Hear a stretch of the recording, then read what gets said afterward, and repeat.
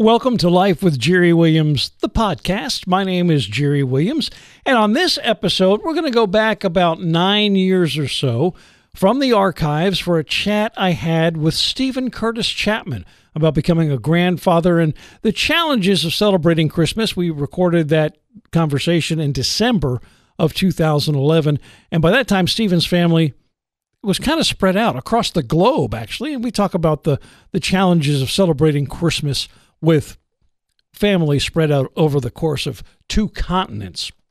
But before we get to that, here's this week's good news. Speaking of Christmas, talking with Steven Curtis Chapman about Christmas, there are already some Christmas specials on the schedule. Christmas Eve, NBC will show the movie It's a Wonderful Life at 8 p.m. I don't know if that means that's the only time you're going to be able to catch that movie during the Christmas season. If it is, you want to mark that down. Also on Christmas Eve, TBS and TNT will run their annual A Christmas Story marathon. TBS starts at Christmas Eve at 8 p.m. TNT starts at Christmas Eve at 9 p.m., alternate hours. So it's like the movie is always starting and always halfway through. You can catch it wherever you want to catch it, all the way through the evening of Christmas. There will be more specials and movies added to this website, and I will have a link to the website for you, ChristmasTVschedule.com, in the show notes of this episode. Turns out that older people today are younger than they used to be. Yeah, that sounds kind of convoluted. I had to read that twice too. Based on functional age, according to a study done in Finland, they looked at people ages 75 to 80 today against people who were 75 to 80 back in the 90s. And the 75 to 80-year-olds today outperform people who were the same age back in the 90s in things like muscle strength, walking speed, reaction speed, verbal fluency, reasoning, and working memory. So you're not getting older, you're getting younger, or something like that. I think last week, on the most recent episode, I told you about this guy named Jack Griffin, whose smiling face graced a couple of different varieties of Lay's potato chips. Lay's does this thing every year, Smile with Lay's, with a project that works with third world countries and people who need dental work. And they pick 30 people who have had a significant impact in their community. Jack Griffin, one of them, he has an organization called Food Finder. It's an app and a website to help people find food pantries and food banks that need help, need volunteers, need donations. Well, my wife, Terry, went out to the store after that story had aired and got a bag of chips, and one of them was the one that had Jack's face on it, which was great. So I was able to tell the story around the dinner table with my grandkids. This guy here, his smiling face, here's what he has done. Well, I actually reached out and got a hold of Jack Griffin, and we're in the process of scheduling an interview, so he will be a guest in a couple of episodes on this very podcast, Life with Jerry Williams. Okay, this one is kind of a good news, what were they thinking news. The first presidential debate is scheduled for Tuesday, the 29th of September, which is tomorrow if you're listening to this podcast on the day it comes out, Monday, September the 28th. It will be from 9 to 10:30 p.m., and that raises 2 questions in my mind. The first is, actually both of them, I guess, are what were the schedulers thinking? Did they not check and see what else was going on that night? And also, did they not realize that both President Trump and Senator Biden, who will be participating in the debate, are well into their 70s? And 9 to 10:30 p.m., by that time of day, they might not be at their sharpest. Also, that's the day that Major League Baseball's postseason begins. The American League has 4 games on that day, Tuesday, and you got to figure at least one of them is going to be in prime time, directly up against the debates. And the National League postseason starts the following day, Wednesday, the 30th. And now for the top honeybee story of the week, because I'm a beekeeper and I love the bees. There's good news on the murder hornet front, or the Asian giant hornets. You remember they were spotted in the Pacific Northwest, Washington State, and Vancouver. Well, scientists say they think it's now very unlikely that they will spread across the entire United States, across the entire North American continent, mainly because the area between the Rocky Mountains and the Mississippi River gets too hot and is too dry for the Asian giant hornets to survive, let alone thrive, though they could do well along the West Coast. Sorry, West Coast people. And of course, all bets are off if they hitch a ride on a truck coming out of the Pacific Northwest going to the East Coast. And that's how experts think they probably got in North America in the first place. They're not native to North America. Chances are they hitched a ride on a ship coming out of Asia, and that's how we wind up with murder hornets in North America.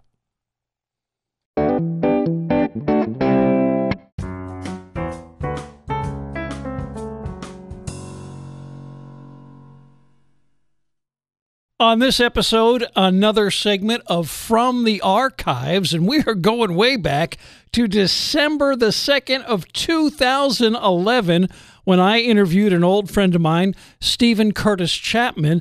Now, on the occasion of this interview, Stephen was getting ready to bring his stories tour to the Atlanta area, and he had just become a grandfather. I guess within a month or two before we interviewed him, he became a grandfather. And so we talk about being a grandfather, and because it was December, talk a little bit about Christmas and Christmas music and how that Christmas 2011 was going to be a little bit different for him and his family because the Chapman family was starting to get a little bit spread out. His daughter, Emily, was going to school in Ireland, and she had just had her first baby, making Stephen a grandfather for the very first time. His son Caleb was away. His son Will, I think, also was away. So they were looking for ways to make sure that the family got together as much as possible to celebrate Christmas.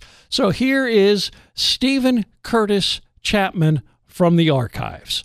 Hello.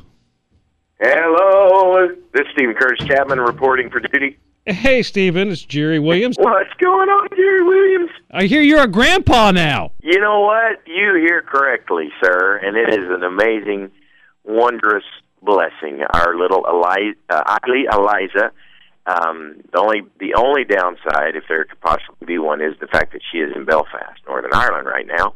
But I am, in fact, truly a granddad. So she's born in Ireland. Does that mean she's going to get like an Irish passport? Is she an Irish citizen?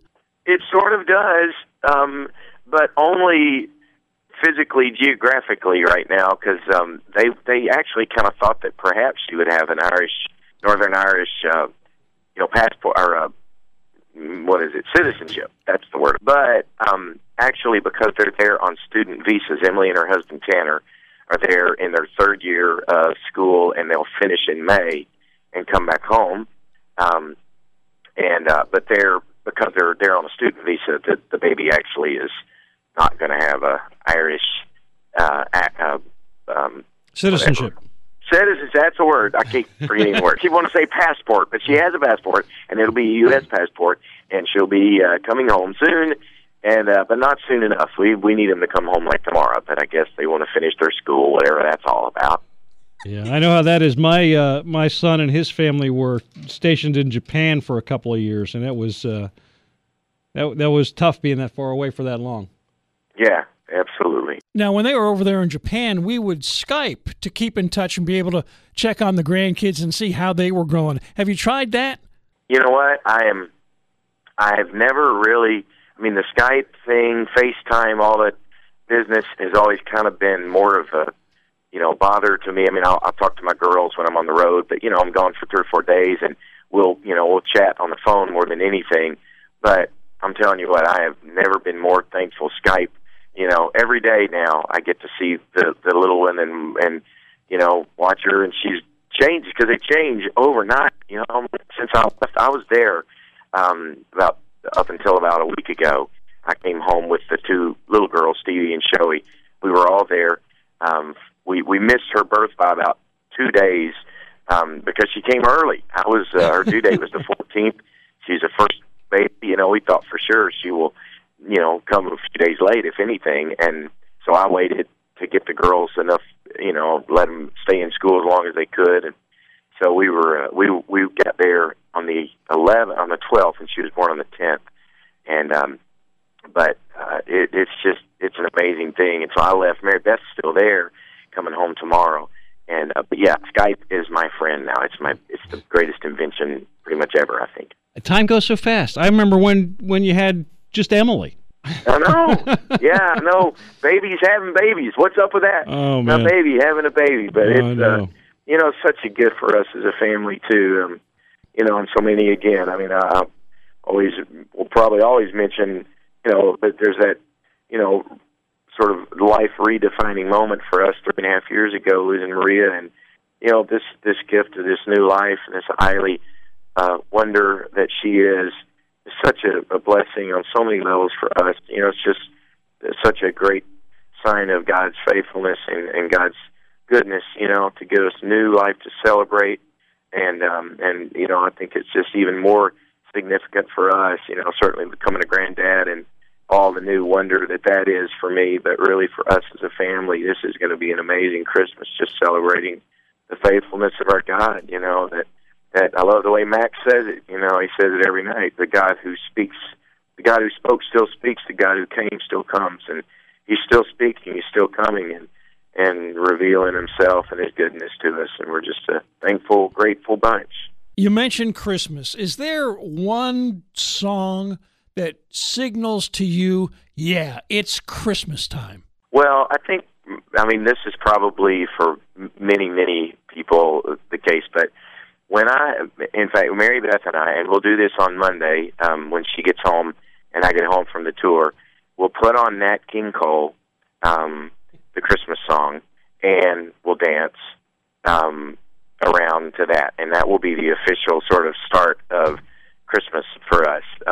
It really, that song just, I can't hear it. In fact, I will resist, take great lengths to make sure it doesn't get played, at least that I can control until, at least the day after Thanksgiving, because it's so significant. It's like, all right, Christmas season has officially begun. So it's going to be a little bit of a hectic one with, us being in Ireland and Emily being there and me being on this tour. But we'll do that. That will kind of signal the start of it. And then, just my girls being, their Christmas programs and, all that kind of fun stuff going on. Our traditions, we're still at that sort of place in our lives where traditions are still changing because Emily and Tanner, we're spread out. Emily and Tanner are married now. They're in Ireland for the time being, Northern Ireland. Caleb and Julia, my son Caleb and his wife, they'll be with us some. They'll be with her family some.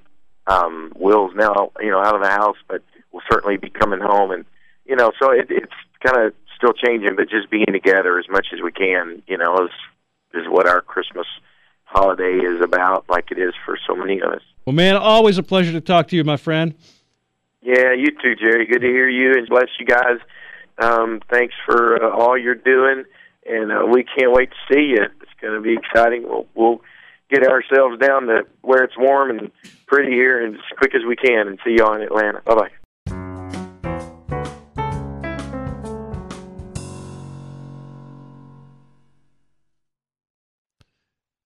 There is evil in the world.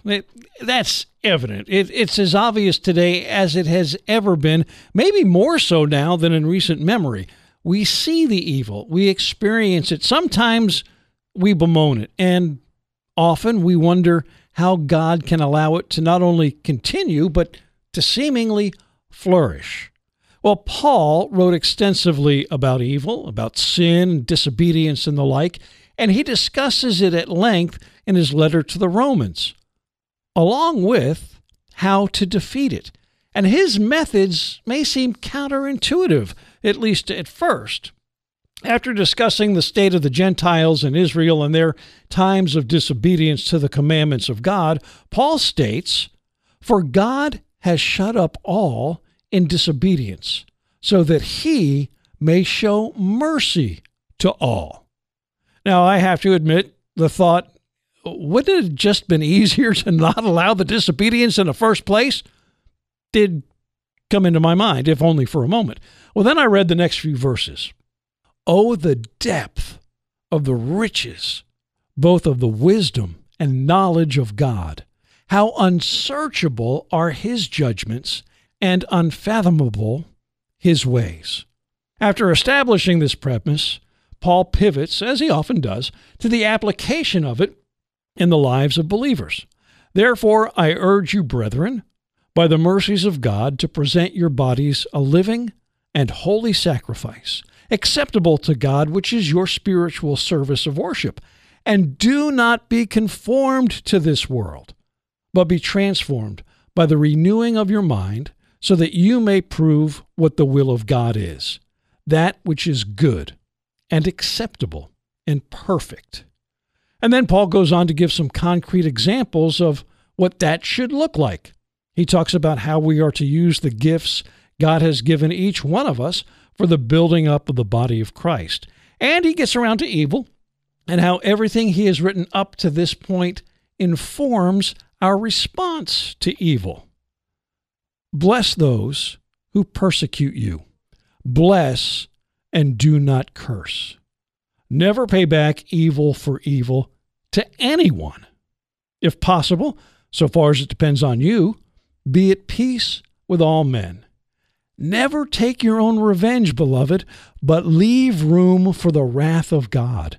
For it is written, vengeance is mine, I will repay, says the Lord. But if your enemy is hungry, feed him. And if he is thirsty, give him a drink. For in so doing you will heap burning coals on his head. Do not be overcome by evil, but overcome evil with good.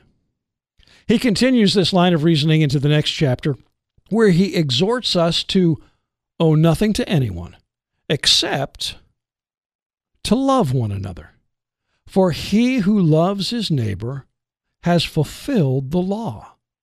Now remember, Paul began this discussion by looking at how both Israel and the Gentiles had been guilty of disobedience to the law. And Paul wraps up this portion of the discussion with yet another reason for following God's word. Do this knowing the time, that it is already the hour for you to awaken from sleep. For now, salvation is nearer to us than when we believed. The night is almost gone, and the day is near. Therefore, let us lay aside the deeds of darkness and put on the armor of light. Now, we only need to look around us to know that we are getting ever nearer. At times, it seems we are sprinting nearer to that hour when our salvation will be fully realized. Therefore, we ought to all the more seek to recognize, call out, and overcome the evil around us. Not with more evil, but with the good that we have available through our relationship with Jesus.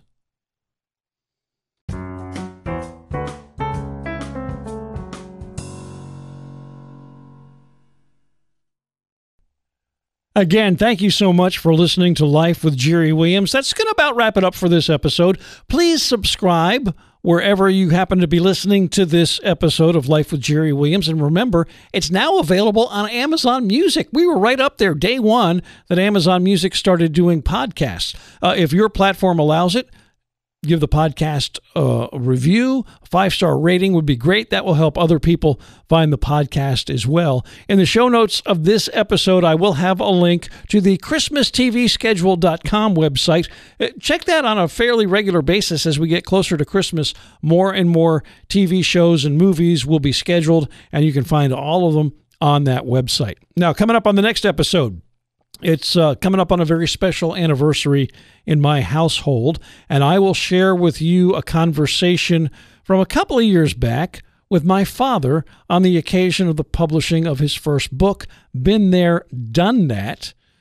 That interview took place on May the 16th of 2017, and my dad passed away less than 4 months after that interview. And then the episode after that, I think by then we'll have Jack Griffin of Food Finder on Life with Jerry Williams on that episode. If you subscribe, you don't have to worry about any of that stuff. The podcast episodes will just show up in your feed. One more reason to subscribe. And thank you again so much for listening to Life with Jerry Williams.